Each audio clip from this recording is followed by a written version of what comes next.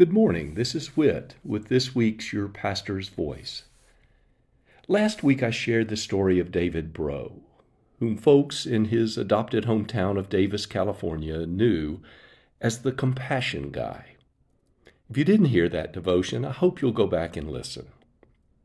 Among the things Mr. Brough was known for was how, at a busy corner near the university, he would greet passersby and ask them to write their definition of compassion in a notebook.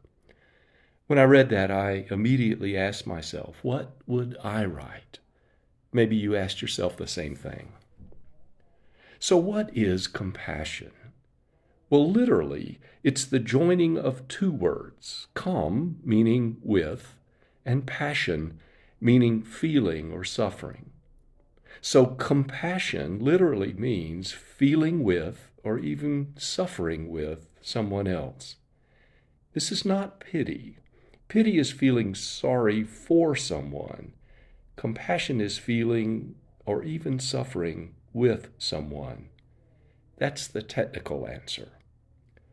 But the real life answer can be one of the most powerful and transforming experiences you and I can ever have.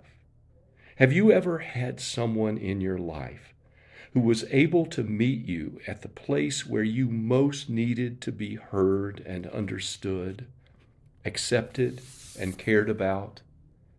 If so, you have been on the receiving end of compassion. We're told in Scripture that Jesus had this kind of compassion for the people he encountered each day, and we wonder, how could he do it with all the suffering he saw?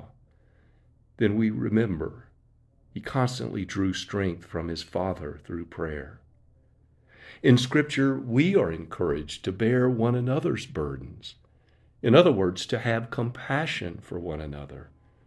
And we wonder how we can do it with all the suffering we see.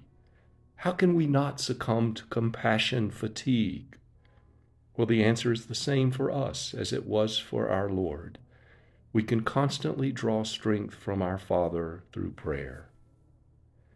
At the end of the day, I think of compassion much like I do faith.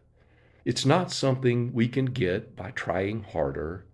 It's a gift that comes from God. It's something God does in and through us. To have compassion for others is a gift, sometimes a painful gift, and to receive compassion is also a gift of healing and peace. So my entry in Mr. Brough's compassion book might be a prayer that goes something like this: God, give me your heart for others, and help me receive your heart for me.